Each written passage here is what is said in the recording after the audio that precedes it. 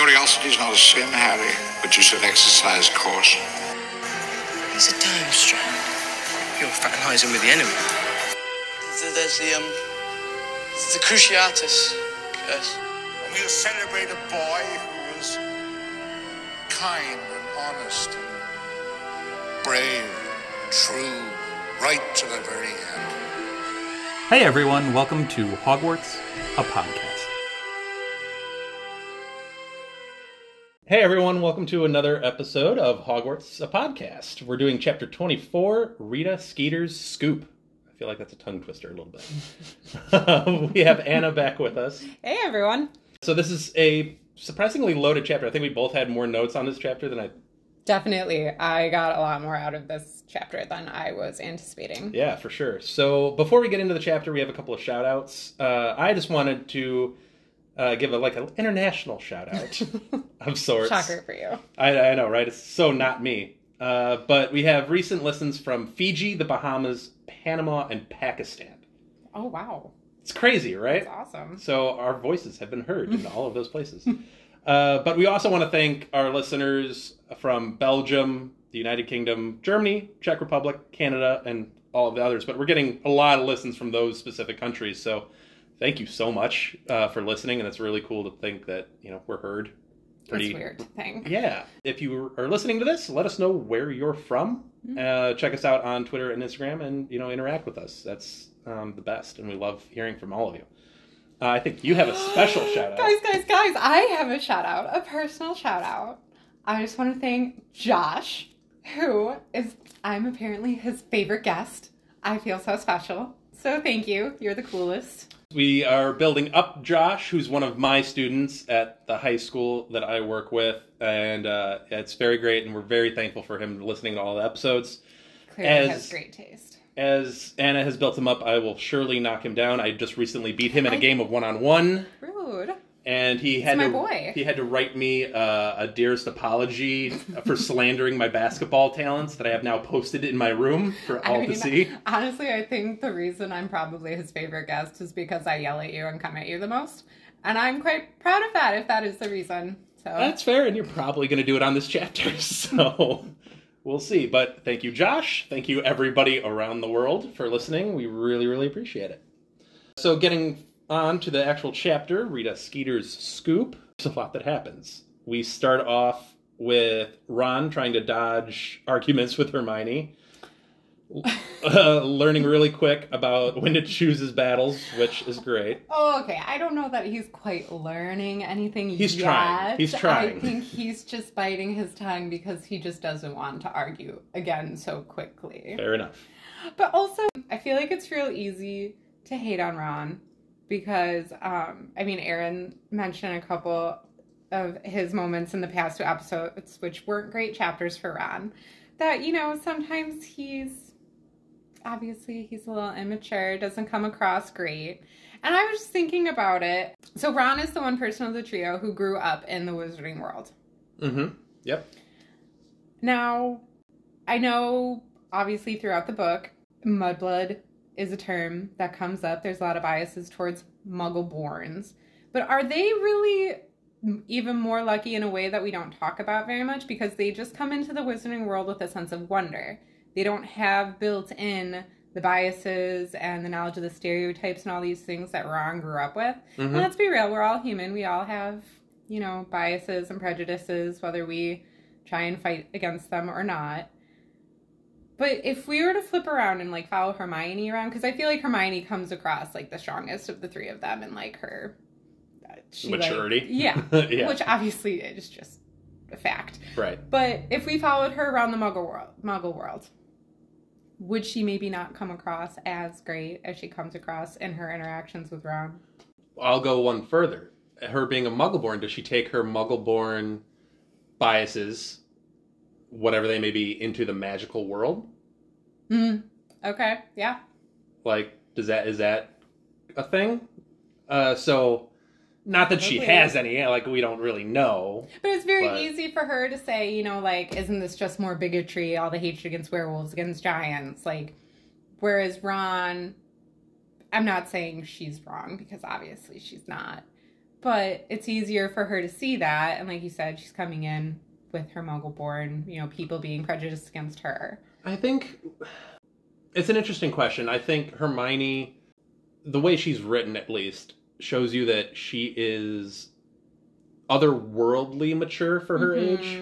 And she even shows that in other ways, like what I just brought up, of maybe some of the Muggle things that might trickle into the magic world. For instance, like her and Krum, that's an international combination, and Muggles might have some border issues or whatever have you that might cause problems. She doesn't seem to have any of that, and she's like, True. International magical cooperation, yay!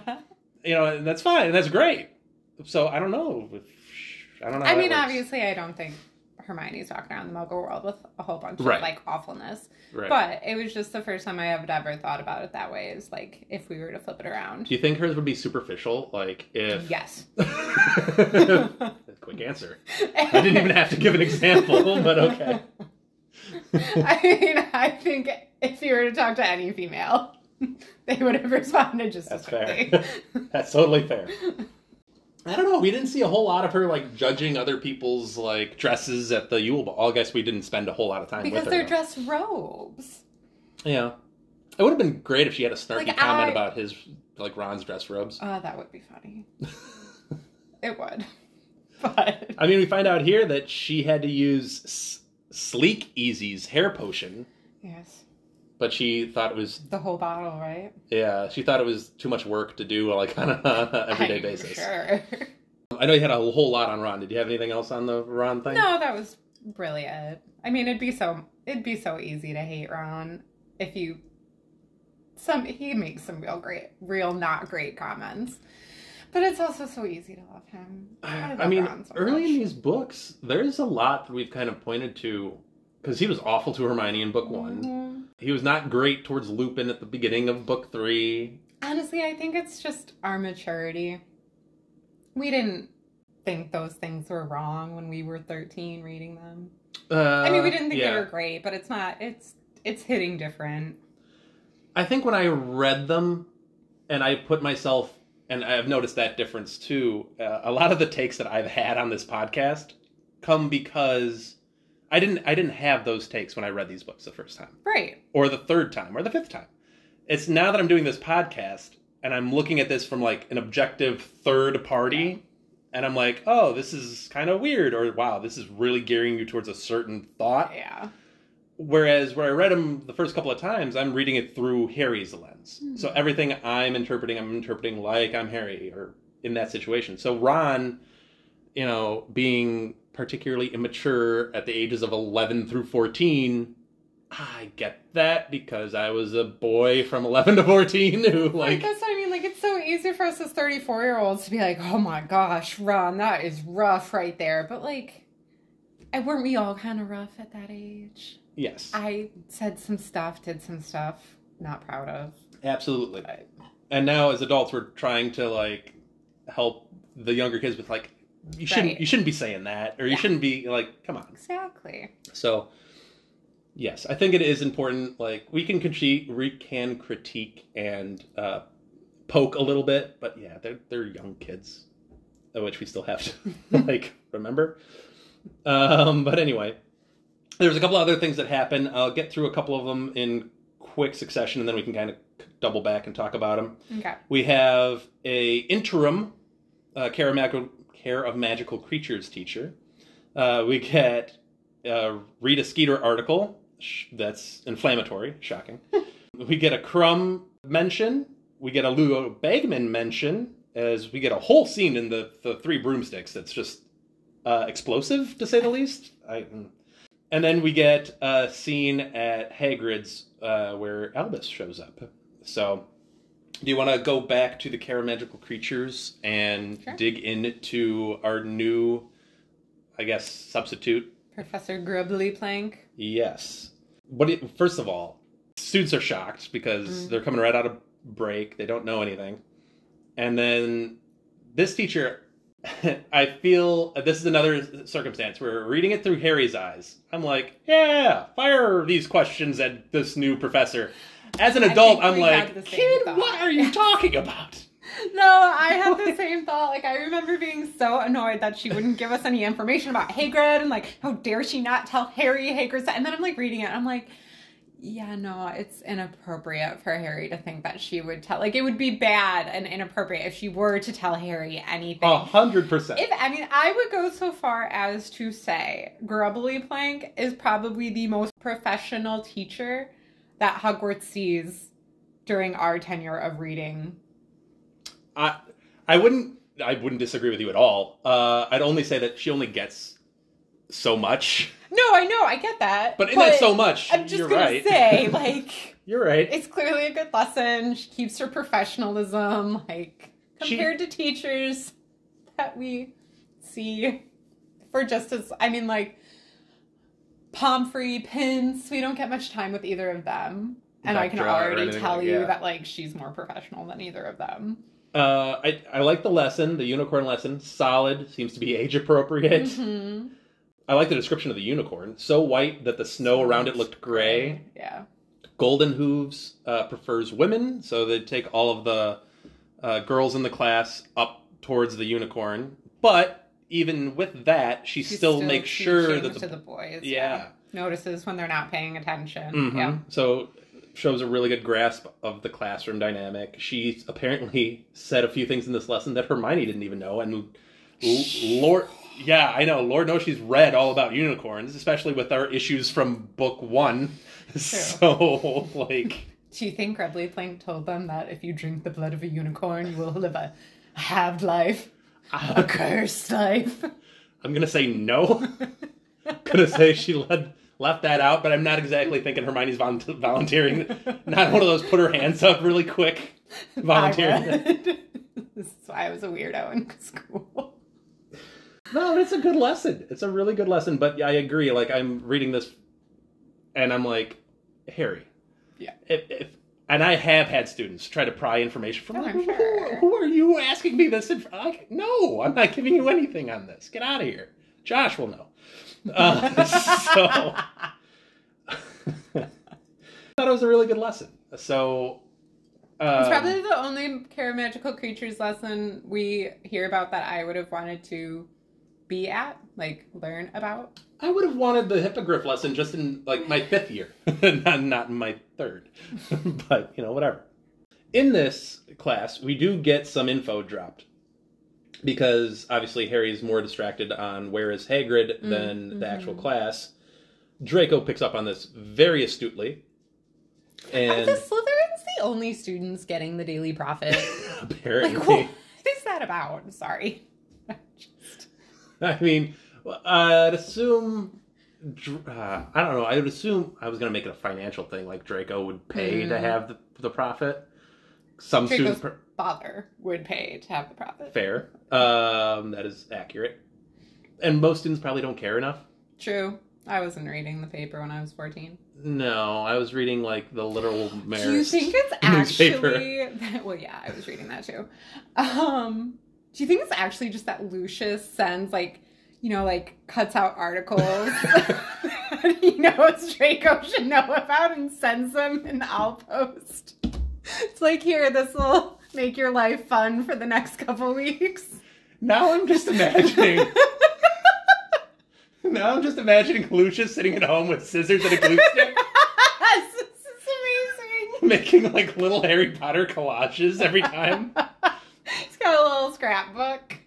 Do you think if he's cutting out an article, the picture of Harry in the article is, like, looking at the edge, like, concerned? Like, how does that work? I think the picture of Harry is just staring up at him super sullenly and, like, mad.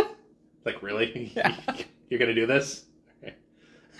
I love the idea of Lucius collaging in his, like, spare time. It's great. Oh, that is awesome. Anyway, Draco pulls out this article from his pocket. And Harry and Ron and all of the Gryffindors, really, because they're all looking right over his shoulder as he's reading this article, called Dumbledore's Giant Mistake, which is, honestly, it's a really great title. yeah, It'll it catch your attention. Yeah. It's witty. But her writing is so evocative. But unless you want to call it her writing or her Quill's writing. Well, I thought it was, I think it was you and Molly talking about her having to suck on it before, and is like that why It like the imbues some of her personality in the Quill. Yes, I thought that was I liked that point. Yeah. So basically saying I think it's more Rita than the Quill. Fair enough. I think it's like her personality and what she wants out of it, but the Quill's doing like the wording of it specifically and like making doing it... the thesaurus like word choice for her. Fluffing it a little bit to make it sound a little bit snazzier, but yeah.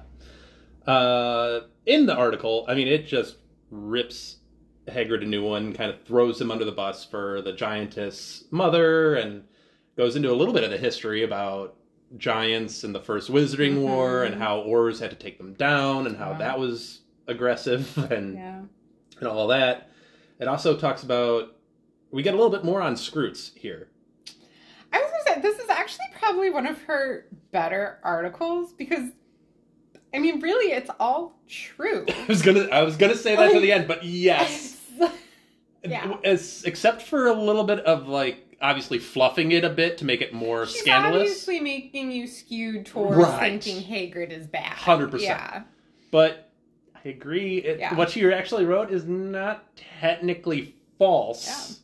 Yeah. It's just putting out it's a very clear narrative that she's trying to write about Hagrid, including quotes from students like Draco, which I just find it hilarious that Draco's like sitting down for an interview for this whole thing. Before we get too far away from the Scroots, breeding of manticores and fire crabs. Yeah, I don't know why he thought that was a good idea.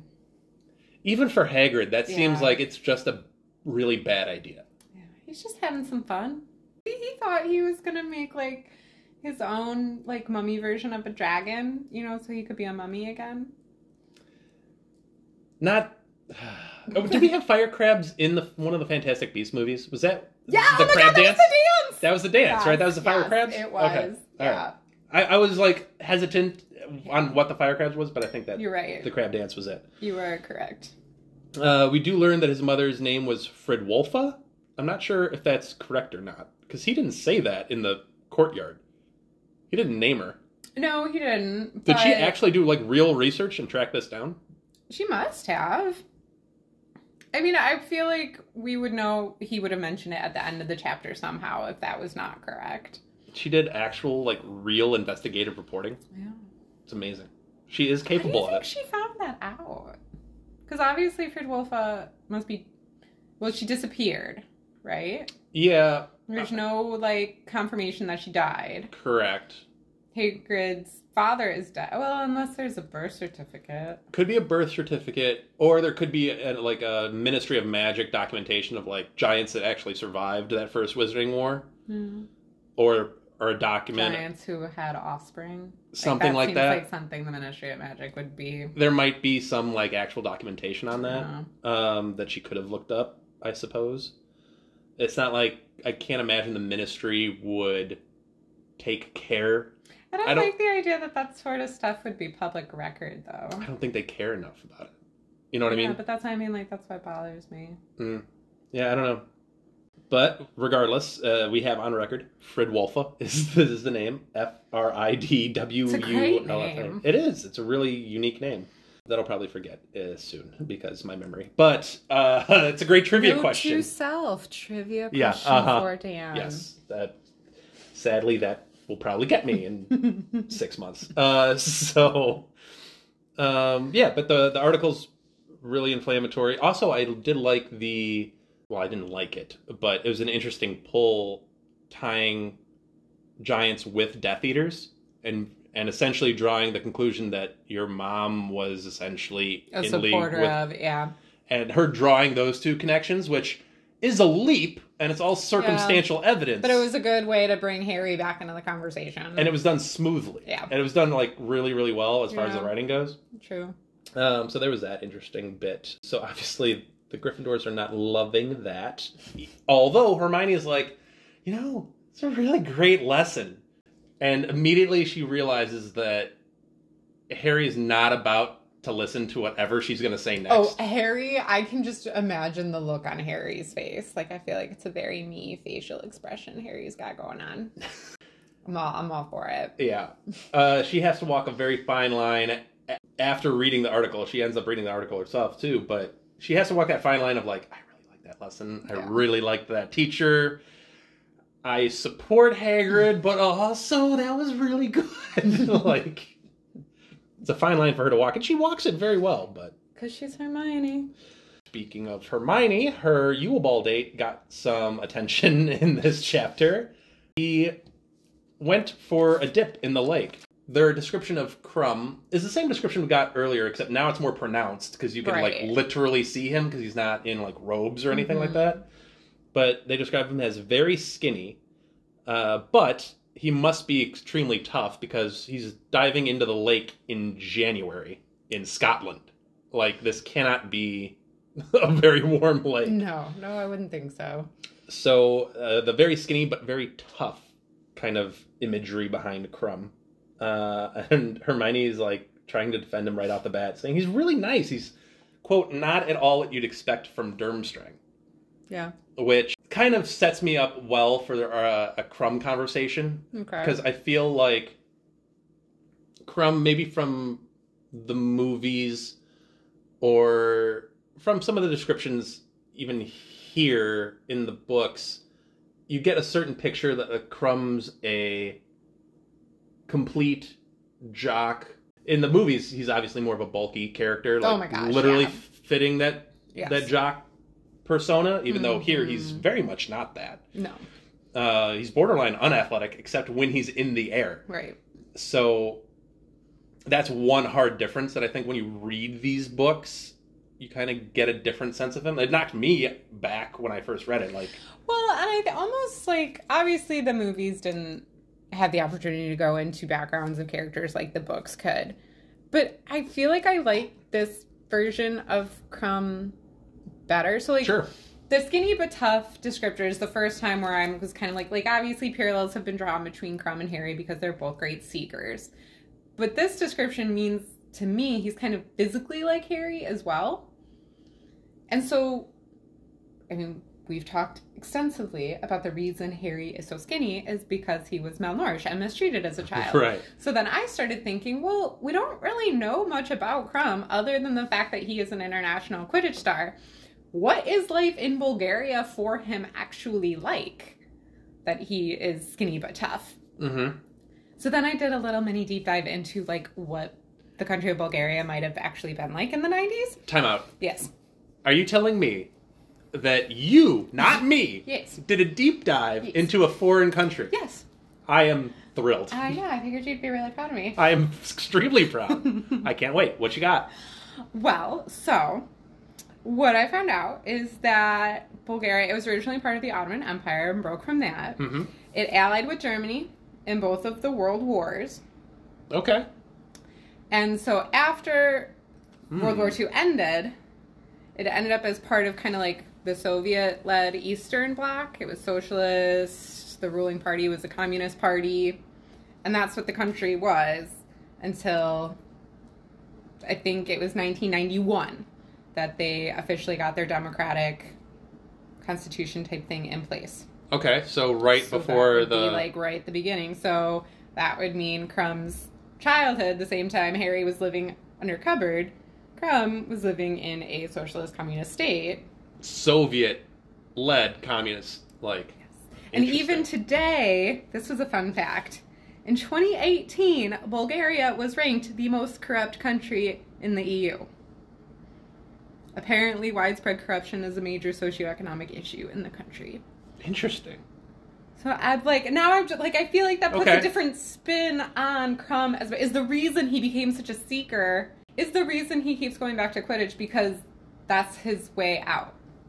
Yeah. Did he let Karkaroff bring him to be the participant, and did he want to be put into the Triwizard Tournament because that's another opportunity to put his name out there and get out of that situation? That's part of the thing I wanted to talk about. First of all, hi to all of our listeners from Bulgaria. Yeah, hi! I hope I am accurate. I'm sorry if I'm not. Let us know your thoughts on Bulgaria in the Harry Potter universe.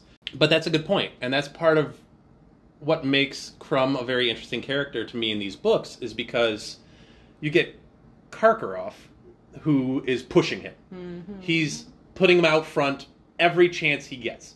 Putting him on a pedestal of sorts. Mm-hmm. Like, oh, do you want extra blankets? Do you want different clothes? Do you want food? Do you want food taken back to the ship? Like, giving him, do you want mead back at the ship? And then another student's like, I want mead. And he's like, get out of here! You know, like he puts Crumb on this clearly exalted pedestal. Yeah. And is that because he just has a natural talent and he's like this prodigy from his region, I guess? Because I don't think Durmstrang is in Bulgaria. I think it's outside of Bulgaria. Probably, I personally think it might be in either the Alps, preferably around Germany. It's either there or it's up. Wherever far north. It is, it's clearly, cold. Yeah. That's what, and Hermione even colder says it here. Colder than swimming in a Scottish lake in January. I get the impression it's mountainous, and it's set on a mountain peak somewhere remote. So I think Alps, but I don't know. Not in Bulgaria. So is he this child prodigy in his region that he can just put forth and be like, see, I'm just as good as Dumbledore because I have this. Yeah. And then it's how much of this is Crumb wanting to be put on Front Street, and how much of this is Karkaroff just putting him there and him having to roll with it? Yeah. I think Quidditch is his out, like you said. I'm sure he takes pride in all his talent, and he should, absolutely. Obviously.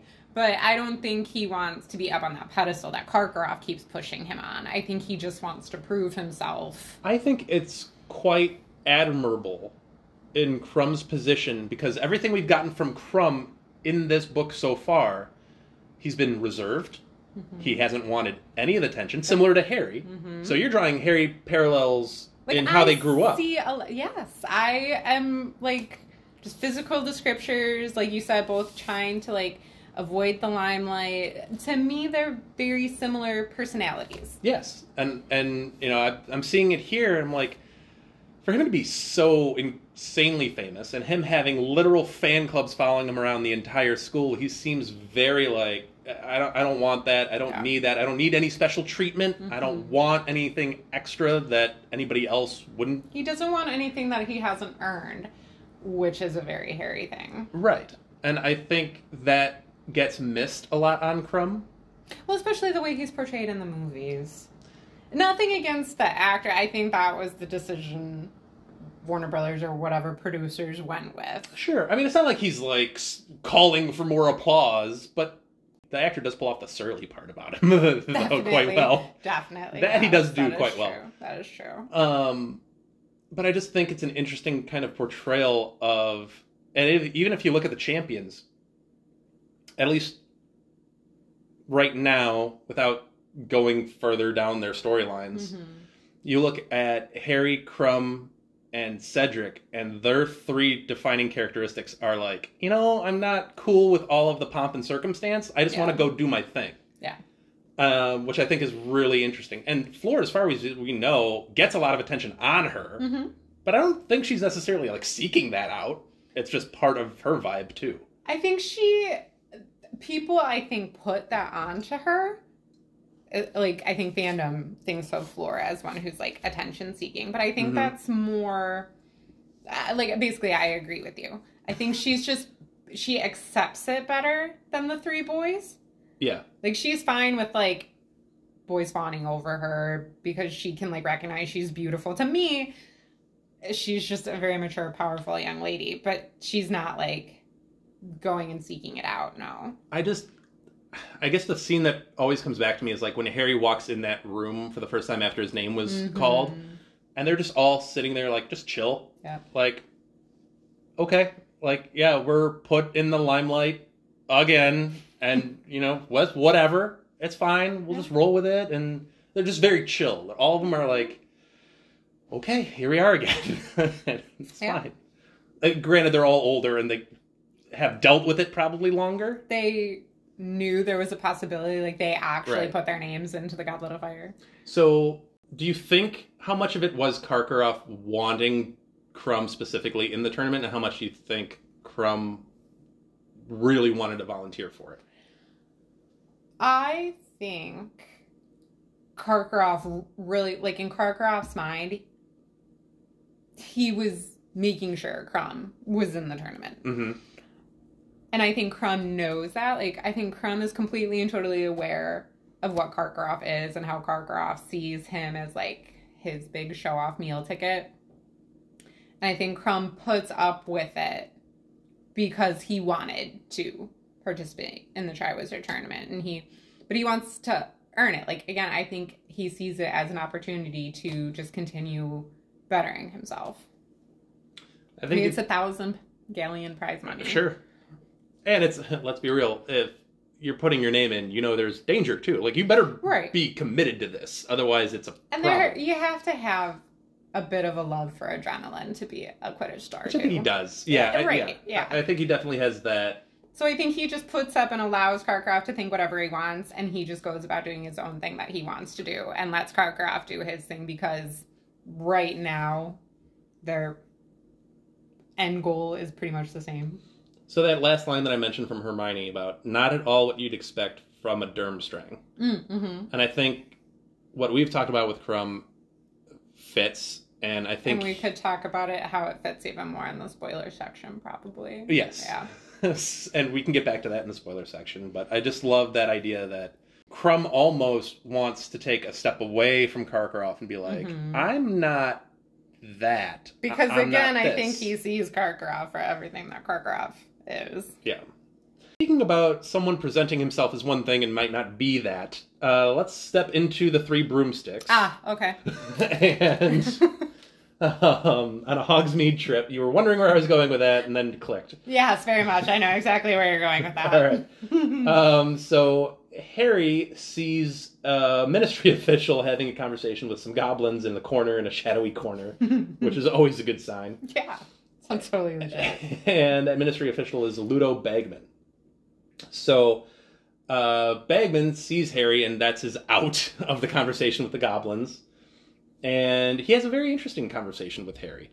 You can have your mention. Bertha! Bertha Jorkins is mentioned. And Ludo says he's finally actually sent people out to search for her. No, he doesn't say finally. Harry has the mental thought of finally. Oh, well, right. He mentions he's sent people out. And yes, Harry has the finally thought. We get a little Bertha Jorkins timeline as to what she was doing. Because she's important. We can get to that later. Yes. This might be it, guys. This might be Anna's big Bertha Jorkins moment. It's my time to shine. But yeah, so we get the Bertha Jorkins mention. We get a little discussion there. And then we also get that Barty Crouch Sr. has not been showing up for work at the ministry. And he's been sending instructions in by owl to Percy Weatherby. Oh. Yeah. I think the owl gets confused if it's like to Percy Weatherby, and then the owl's like, where the heck is this guy? Not if it's Crouch's owl. Fair enough.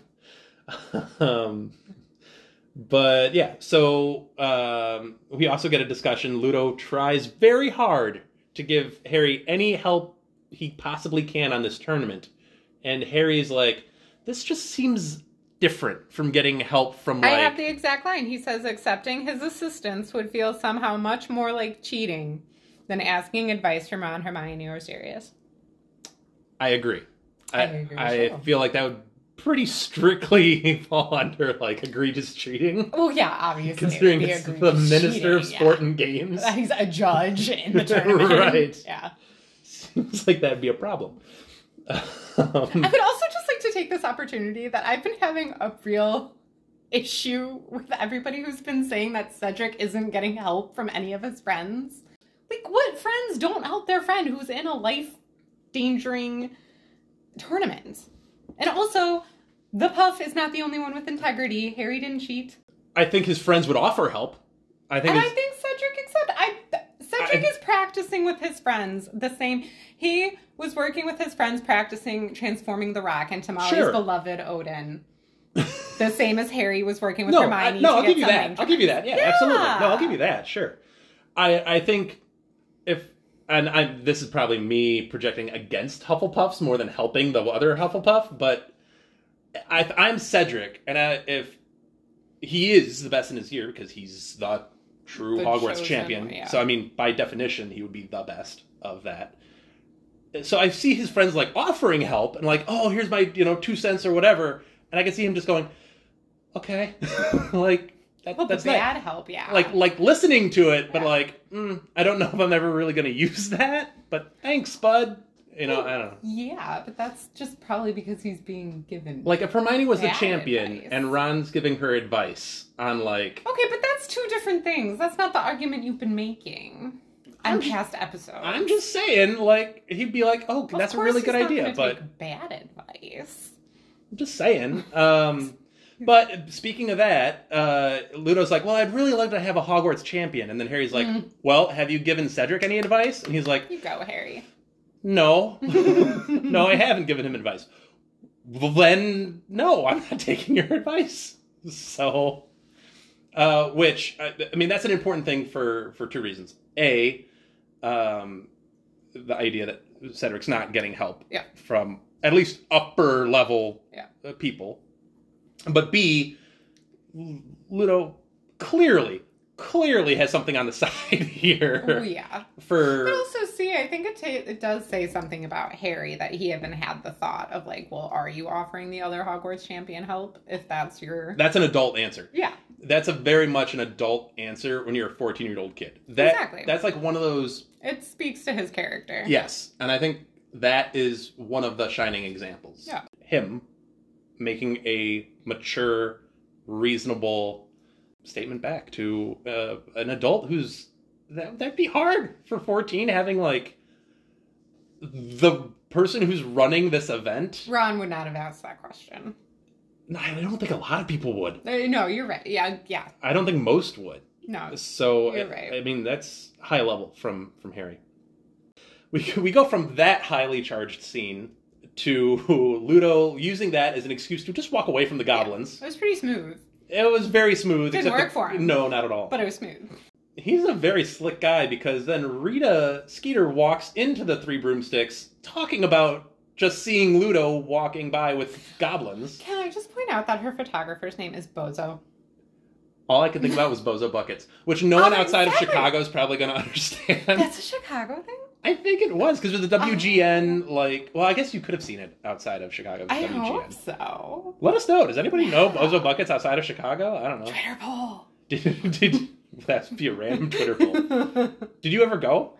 No. See, I went Bozo once. scared me. I liked Bozo Buckets, but Bozo himself scared me. Yeah, that's totally fair. You went? I actually went to a actual show. Yeah, me and my cousins. Can I look you up and find you on TV? You probably could. Yeah. No, I was there. Don't worry, guys. When I find it, I'll post it to the Instagram. If you could find it, I'd be real impressed. That's like digging through some archives. Anyway, sidetrack. Yes. Wow, we got a very big tangent. So, yes, Rita and her photographer Bozo walk into this 3 Broomsticks talking about passing Ludo on the street and starting to come up with the beginnings of an article about goblins following him and such.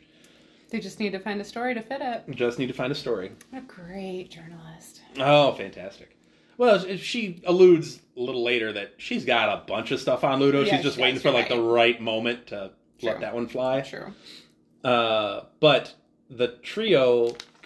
really the duo. It's really Harry and Hermione that actually confront Rita, because Ron's like, don't do this, don't do it, stop.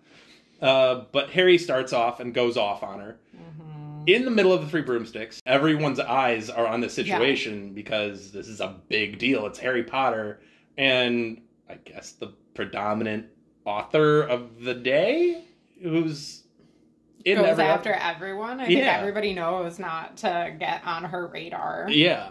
So it's a big deal. And Ron, after this whole thing blows over, is like, that was a mistake. Like, she's already come after Harry. She's already come after Hagrid. She's gonna come after you next, Hermione. And Hermione is like vowing revenge. Silly little girl, am I?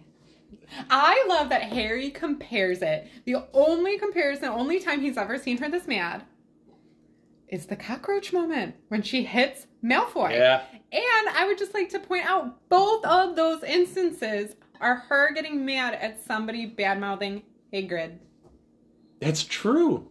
Which is interesting, because she's had some interesting thoughts on Hagrid in this chapter. Right. It's a really interesting kind of loop that she's in. Yeah. I mean, no one's ever doubting that she loves Hagrid. No, of course not. But I'm just saying, like, she comes to Ron's defense, she comes to Harry's defense, but it's only Hagrid that I can think of that she gets this worked out coming to their defense. I think Hagrid is this character. I mean, it's obvious with Harry, but I think it's true too with Ron and Hermione. Like, the joke kind of is, I think the joke is in the movie too, when they're in the Forbidden Forest randomly. I don't know why, it's an extra scene, but they're just calling themselves like misfits. Oh yeah, I liked that. I'm not usually a big one for like the added in scenes in the movies, but that was a nice. And then they start singing the school theme, which Hogwarts, is Hogwarts, right. Hoggy Watchy Hogwarts. But also, if you think about it, Hagrid was all she had in third year. Yeah. So they clearly grew very, very close. Yeah. And Hagrid would come to her defense a lot, like, guys, you have no idea what she's going through. You I really wonder need if to... that bond is even really more special for the two of them than the Hagrid-Harry bond, but we just don't get it front and center as much because, like you point out, the series is from Harry's point of view. Well, I mean, you see it come back around now because when they go to Hagrid's toward the end of this chapter, who's the one banging on the door saying, like, we don't care? Mm-hmm. It's Hermione. Yep. And Hermione's, like, leading this charge, like, literally. I mean, she is bolting. I can just picture the hair. Right. It's flowing. So she leads them there, and it's Albus Dumbledore opening the door, which that stopped her in her tracks. And then Albus turns to Hagrid, who's, like, in a real state at the table. Yeah. It's so sad. And Albus is like, this is literally what I've been telling you. Mm-hmm. Like, I have gotten letters from parents. Oh, the letters from the parents almost brought tears to my eyes. That was such a nice moment. Working at a school, letters from parents are almost never a good thing. Yeah. And I'm sure there have been letters that were not positive in Hagrid's, on Hagrid's side, but Albus is like, no, there's a lot of parents that remember you from their time here that's like, no, he's great. Like, this is ridiculous. And then Albus is kind of sharp at points, and like, if you're looking for universal love, I liked that line. You're going to be in here forever, because I get like a letter every single day saying I should stop this or do this or fire Trelawney or fire you or fire like whatever, fire myself, whatever. Yeah. And it's like, if I listened to, every single negative letter, I'd never leave my office. And it's this whole conversation's really introspective on self-acceptance, which I think is really deep. I had to quote this directly. I don't know if you took this quote right out of the book, but I loved it. Harry says, we don't care what, this is paraphrasing, Harry says, we don't care what that cow has to say, or something like that. And Hagrid, oh yeah. And he's like, oh, sorry, Professor. And Dumbledore goes, quote, I have gone temporarily deaf and haven't any idea what you said. What a great thing from It's such Albus. a Dumbledore thing to It's say. so good. Yeah. I have gone temporarily deaf and haven't any idea what you said. Great. This whole scene, I feel like Dumbledore, rightly so, gets a lot of flack from the fandom and we've given him his share of flack for like choices he's made. A lot of different things. Yeah, how Hogwarts is run. But this right here, like, brings you back to like the main point of like why Dumbledore is so lovable. Yeah. Yeah, it endears you pretty hard to the character of Albus Dumbledore. But these are the quotes that get you. Mm-hmm.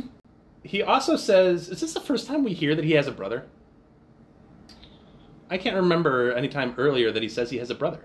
I'm not sure. But he mentions that his brother Aberforth had inappropriate charms on a goat. Okay. And he's, quote, not entirely sure that he can read the articles about him anyway. That was just a brotherly snark. That was ridiculous. It was Jude Law Dumbledore. That was totally Y'all- Jude Law Dumbledore. 100%. I can't see Richard Harris having that quip. No. But, well, I take that back. I can see Richard Harris. I can't see Richard Harris as Dumbledore doing that. Oh, yeah. Fair enough. Because Richard Harris was a character. You should see him Yes, behind he the was. scenes. Yes, he was. Great stuff. Anyway, so I think the whole thing is a commentary on like self-acceptance really quick. Yeah. And When Hagrid starts encouraging Harry to, like, win the tournament and, like, show the world that, like, you don't have to be the pure blood, that, like, you can do it, you did it. Yeah, like you said, it was just a really beautiful, lovely moment about self-acceptance and... well, we talked about Crumb and Harry having similarities. Hagrid brings up a bunch of similarities between him and Harry, which was, I think, a really meaningful kind of moment between them, which was good. So there's all of that. And after Hagrid gets done with telling him that, like, roundabout pep talk of, like, you need to go win this because I want you to win it so bad, he's like, shoot, I really need to think about this egg. Who he's been lying to everyone about. Well, he even says lying to Hagrid hit different. Well, and so now he's willing to put aside his pride. He's That's lied literally to 3 the people in phrase this chapter at the used. beginning, middle, and end. But he's Hermione not at the beginning. biggest lie to Hagrid, too. It, like, starts off with Hermione, like, I think I'm getting there. I think I'm doing okay. Little Bagman, yeah, I'm almost there. Hagrid, I'm doing great. Great, Hagrid. Yeah. Yeah. So he's like, all right, I should probably try Cedric's hint. Because he's been specifically ignoring it this entire time because it's Cedric. I would do that if I were Harry. Like, that's just my personality. I can feel myself do that. I would like to say, now I would be mature enough to take the hint. And I was 14 and I saw the Eventually, guy. I would get there. I would get here quicker than he did. But, no, I think I would have. But I do understand his purview of, oh, he's dating the girl that I like. Forget him. Like, I understand it. I would have still, man, this is life or death tournament. Like, you gotta figure this stuff out. 5 weeks. It's fine. He had like 3 months. This is like, what if Hermione was right and this took like weeks to figure out? Not much time. It's fine. Anyway.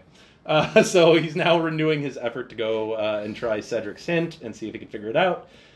That ends the chapter, and we are going to get to the spoiler section where we got a bunch going on. So we'll be right back here with the spoiler section.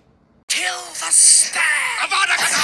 All right, so we're back with the spoiler section of Chapter 24, Rita Skeeter's Scoop. So, we did have a Crumb thing to bring up. Obviously, Crumb goes beyond Book 4, and we do see him again in Book 7. And so he's had a little bit more of a character arc, totally. And obviously, I brought up in one of our Quidditch World Cup chapters that he ends up winning a Quidditch World Cup later on in his Quidditch career. But there's something different, and this is, I guess, kind of what I was somewhat alluding to as well in my non-spoiler thoughts, was there's something different about Crumb as a Durmstrang student and a Durmstrang regional, whatever, resident than maybe some most in his party or in his group. And he's talked about, other people have talked about, and him have talked about dark magic being like a cloud over Durmstrang, and obviously his headmaster is a former Death Eater. Mm-hmm. So there's that cloud hanging over him, and he seems to have miraculously gotten away from that. Yep.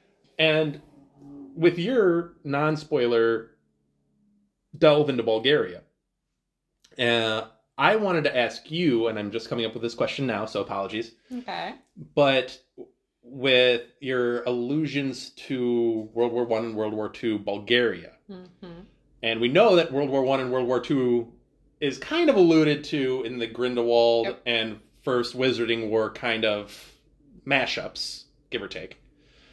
Do you think Bulgaria is struggling from some of the Wizarding Wars that have happened, and he's grown up in a world where dark wizards did a lot of damage? I do. And he's rebuffing that him personally? And that's why that was kind of where my mind was going with my saying I see a lot of similarities between him and Harry in those formative years. Is I think I mean, who knows? For all we know, I mean, how many men in that region avoided having to fight in the world wars? Maybe he too, like Harry, grew up without parents. Maybe he grew up without a father, at least, who maybe had to fight in the war. Like you said, all the dark magic in the 7th book, since we're in the spoiler section, he is the one who tells Harry about that being Grindelwald's symbol. We know it's not just Grindelwald's, but that's how he thinks of it. So clearly he's been affected by Grindelwald and dark magic.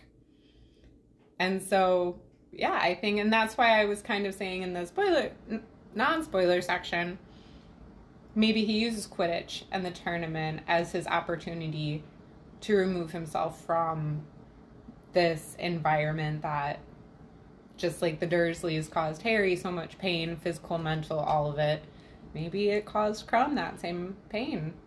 And Harry's way out was just getting his wizarding letter and getting him out of the Dursleys' home. Krum found Quidditch to get him out of a potential, who knows, environment in his home country. Yeah. My point in all of this is, as we've stated on many different occasions on this podcast, like, there's more to this character than just the cursory glance. Like, I think there's a lot going on with Krum that never really ever gets talked about. Which, of course, because he's such a side character. Like, us delving this deeply into him. Right. Who knows if J.K. delved this deeply into him. But especially, like you said, now with all of that era's wars being brought into focus in the Fantastic Beasts movie, you just kind of wonder, like, the number of people it had to have affected in all of Europe. And we've kind of talked about, like, well, how big is Voldy's reach? Like, is he just a United Kingdom and Ireland thing? I think he is. Versus now Grindelwald, if you're going from the Fantastic Beasts movies alone, he clearly was a global force, because North America was talking about him, South America was talking about him. He presented himself in a global way because he was literally, I think, wasn't he running for, like, the head of the wizarding? Yes. Like, yes. So, yeah, he was well, this, I guess, recontextualizes if we think about it, because we talked about what's more dangerous, like Grindelwald or Voldy. There's a lot to Krum, and there's a lot to a bunch of these characters, and we're trying to highlight as much of it as we possibly can. And you should probably cut me off, because I could talk about World War II all night. She is a history buff, so you did like my Teddy Roosevelt poll. I did, Not that that was World War II, but... Very nice. Thank you. Well, this is a chance for you. Are you ready to talk some Bertha Jorkins? I don't know. Are you ready for me to talk some Bertha So Jorkins? let me prep this conversation a little bit. I'm a little nervous because he's like kind of talked me up a bit with this. So back in the day, this was pre-pandemic, by a couple of years even. I was going to say, it's it's a long been time. a minute. I don't know if you still have the brackets I do, somewhere. But Anna and I decided to do brackets. It was around this time. It was around March Madness here in the United States, college basketball. And I love me some brackets. So we decided to do a Harry Potter style bracket where the criteria for it was based, if I'm incorrect, correct me, but it was based on importance in the series. Correct. So we came up with 64 characters, and we agreed on the 64. And you did fight for Bertha Jorkins to be on this list. I fought so hard. Yes. So hard. So she got Bertha on the list, and then the bracket. And we made the bracket. We still haven't finished We still haven't finished it. We finished like one little corner. We finished one corner, which Bertha happened to be in. Yes. And you had her going, I think this is what I took exception to, was you had her going fairly deep into this thing over some other characters that were pretty big rollers in this whole thing, you know? High rollers. So that's the prelude. And now I present Anna. It all starts, she is first mentioned in the very first chapter of Riddle House. Yes. And Pettigrew is trying to tell Voldemort that he is worried that her murder could have far-reaching ripples. And, like, what if people start coming to look for her and this and that? And I think Pettigrew is right to be worried about that. Voldemort himself even says he does not deny that her information was invaluable. Quote, without it, I could never have formed our plan. Literally page 11 of this book. All right, that's how early we're talking about Bertha being important. Well, yeah, I mean, she's not, to your point, she's not just a witch. She's a witch that works in this specific part of the ministry. Exactly. Without her, Voldemort does not find out about the Triwizard Tournament. Correct. He doesn't find out that Moody's going to be a professor at Hogwarts for the year. She's the one who tells him about that. And he does not find out our number one favorite character of the novel, Barty Crouch Jr., is alive and still loyal. Without those things, maybe Voldemort doesn't... He fully says he could never have formed his plan. Maybe he doesn't come back the way that he comes back at the end of this book. And if he doesn't come back with Harry in the cemetery using flesh, blood, and bone, does Harry survive the Horcrux being destroyed? There's that whole... And then, or you could even go a whole nother route. What if, after all of Voldemort's, like, delving for information, all of that stuff, what if she escapes? And warns everyone. And again, then Voldemort does not come back in this particular manner. It could completely change the whole route of the series we know and love. I will say that they did luck out on the type of individual that Bertha is. Obviously. Because it's Sirius. It's all very fortuitous. Yeah, Sirius puts it as she's a bad combination of, like, knowledgeable but stupid. Like, she knows things, but she's really an I get idiot. the impression she's kind of a ditz. Yeah. Yeah. So they got lucky because even if she gets away somehow, some way, Wormtail screws up, like, I don't know how much damage she can really do, because clearly... She personally can do, but people can just continue delving into her mind.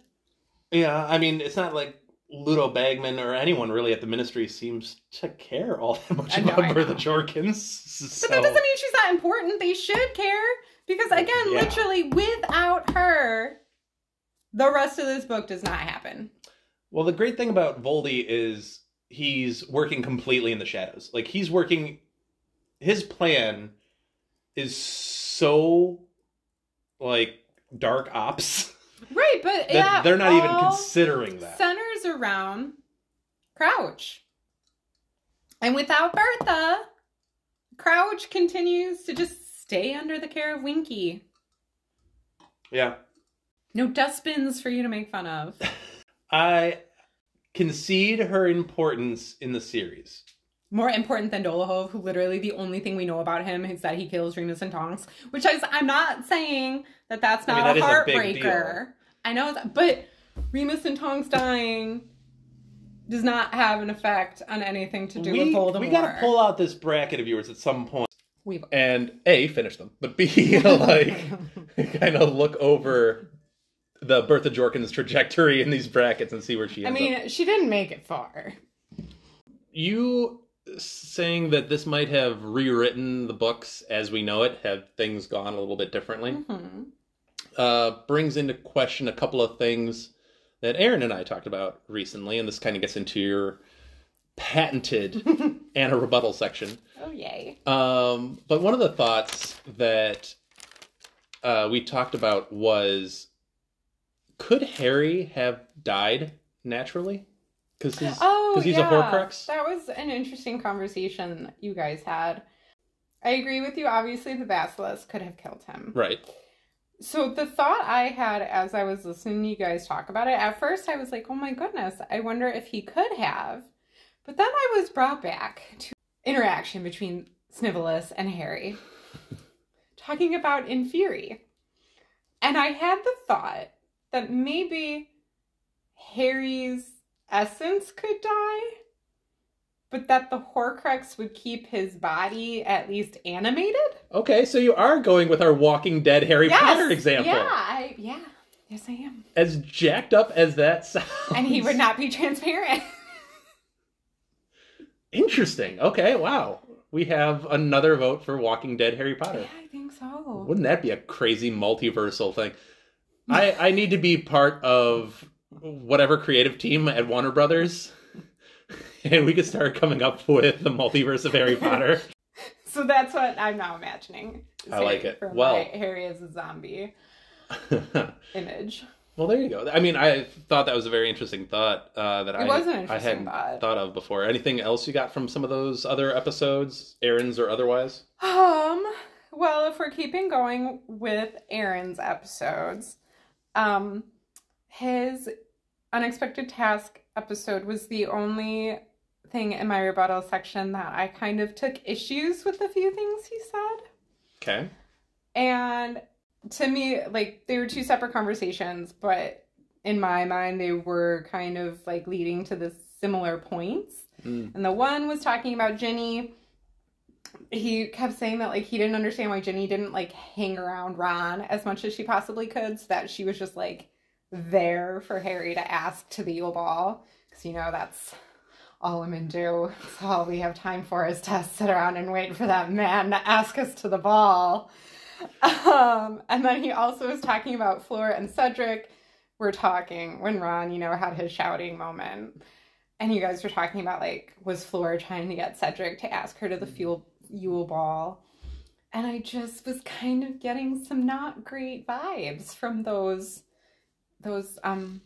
talks being had. Yeah. Had I been on the episode, I would have poked at him a little bit. Fair enough. I agree with the Ginny thing. To your credit, you brought it up. Thank you. I get his point in that obviously she has a crush on Harry. Right. So, I mean, the idea of her being like, oh, maybe this is my shot. And like he said, the in with, you know, my brother is his best friend. Like, maybe I have a shot here. I get that. But, you know, we don't see her for large chunks of this series. She's out there living her life. Right, because she's having her own experience through, which would be, and I'm sure it's done 1,000 times over, but like a Ginny fan fiction of just, it's her through the books. I'm sure it's been done 1,000. It's probably great. So yeah, I'm agreeing with you. Also, you know, it seems like Neville was on his game here, because Neville was so on. I'm so proud of Neville. Because he asks Hermione, he recognizes that Hermione, in fact, is a girl, so that's a start, and then goes to Ginny. Well, and the reasons he had for asking Adorable. Hermione were so sweet. Yeah. Oh, Neville. No, Neville was great. So Neville was on the ball. But to your other point, I don't know if Fleur was turning on the charm, quote unquote, to ask Cedric. I do think, and this, you're going to come at me with like, this is Cedric bias. It's not. It's just a fact. Who would be a better date? Cedric Diggory or Roger Davies? Like, I don't know. Roger Davies. I don't know much about Roger Davies. He's a Ravenclaw. He can't be an idiot. He was rough in that Yule Ball chapter of like fawning, open mouth, gawking at her the entire time. And to be fair, like, I just don't know where this came from. Like, a young man and young lady are having a conversation, so the only possible I'll give you that. conclusion to be drawn is that it's a hope for... Like, I just have never before gotten these vibes between Cedric and Fleur. Well, I've never gotten them either. I think Fleur would think Cedric would be a worthy date to have, in that he's also a champion. And he's not fawning over her, which maybe for her would be refreshing. Exactly. Same as probably for Bill. Exactly. That's the point, I think, is that, oh, you're not coming after me, like... But maybe that's even more of a point that she probably doesn't have very many male friends because they're always fawning over her. Probably. So maybe it's kind of like a weight off of her shoulders to just be able to have... a guy to talk to that's not gonna, like, be after her for a date. Some guy perspective without it having to be romantic. Sure. I mean... And, you know, you could say the same thing about Crumb, too. So, okay. So we had this, like, Crumb-Harry connection. And we talked about the three boys, specifically. The three boys not really being affected by the whole, like, pomp and circumstance of this whole thing. And they're also, if you look at the three boys, they're not really, like, knocked head over heels for Fleur. Like, none of them. Right, yeah. Like, it's interesting, isn't it? A little bit? And I think it speaks to the character of all three of them that, like, they're not. I guess it speaks to the strength of their will that none of the three are like stricken by the villainess of Floor. I think what's nice about the three of them that speaks to their characters is that they see that she's more than the Vila in her. Like, I think it's in Half-Blood Prince, An Excess of Phlegm. I think Ginny and Hermione are kind of like complaining about her a little bit. Sure. And Harry makes a point of like her having to do all the different magic and the tasks for like clearly there's more to her than that. And he shuts the conversation down real quickly because I think he gets glare from Ginny. But like I think that's basically what all three of Cedric, Crumb, and Harry see is that like there's more to Floor than the beauty. I think Crumb and Cedric, as the other two true champions, know that like, okay, well, clearly Crumb and Floor kept a relationship going since he was invited to the wedding. Right. And it's like, okay, she's a champion. She's a true champion. She's supposed to be here. Yeah. If she's supposed to be here, she must have some innate... They don't treat her like the token female. And I think on our poll that we had, a lot of people gave Floor a lot of credit as, you know, their favorite champion or whatever. And I wonder how much of that is based on this book or how much of it's based on later stuff. She's got some great moments in later stuff, yeah. She has some good moments in this one with her little later sister. in this book, yeah, that we haven't gotten to yet. We're coming up to quickly. Mm-hmm. And her book 7 stuff is good, and yeah, it's just kind of interesting to... the more I think about it, the more comparisons I'm drawing between all 4 of the champions, of their just innate who they are. Well, maybe that's the magic of the goblet. Like, maybe whoever made the goblet and enchanted the goblet to pull the champions' names, maybe it was given certain criteria. I'm kind of assuming it's similar to the Sorting Hat, where, like, whoever enchanted it, you know, like, obviously Gryffindor, Ravenclaw, Slytherin, and Hufflepuff told them, like, these are the characteristics to look for my house. Sure. So I think the goblet was probably told to look for... So like strong will. Mind. Strong will has to be part of it, right? Yeah, I definitely think that. So, but anyway, wow, we just went on another long tangent. Do you have anything else from... Okay, I can make them real fast. First, I freaking love the magical Tinder idea. I tried so hard to come up with a good name for it, and all I could come up with MuggleNet already used, and it was Swish and Click. I liked Elizabeth came up with Charmed. Oh, that's sweet. I like that. It's a good one. Good. But yeah, I liked that. I want to go on record that I agree with Jen in that Voldemort was scared of Dumbledore, and also that Snape is not redeemable. I'm on board with her for both of those. Talking about opinions. Characters that deserve like one single episode. The Snape, not even Snape, just Snape redemption can be like a whole thing. Yeah, I don't think he's redeemable at all. I always believed he was loyal and that he was, you know, gonna stay on... I'm actually split on that, which we can get to on a later episode. Yeah, I was gonna say, we don't have to like go in depth about it. I just wanted to be on record as agreeing with her. Okay. And then I just have to put out there, I have a whole new headcanon from the conversation that you and Aaron had about the 2nd year and the 5th year, who asked Harry to the Yule Ball. In Half-Blood Prince, we meet the very interesting character of Romilda Vane. We do. We find out in Harry's 6th year, she is in her 4th year. Which means in Harry's 4th year, she was in her 2nd year.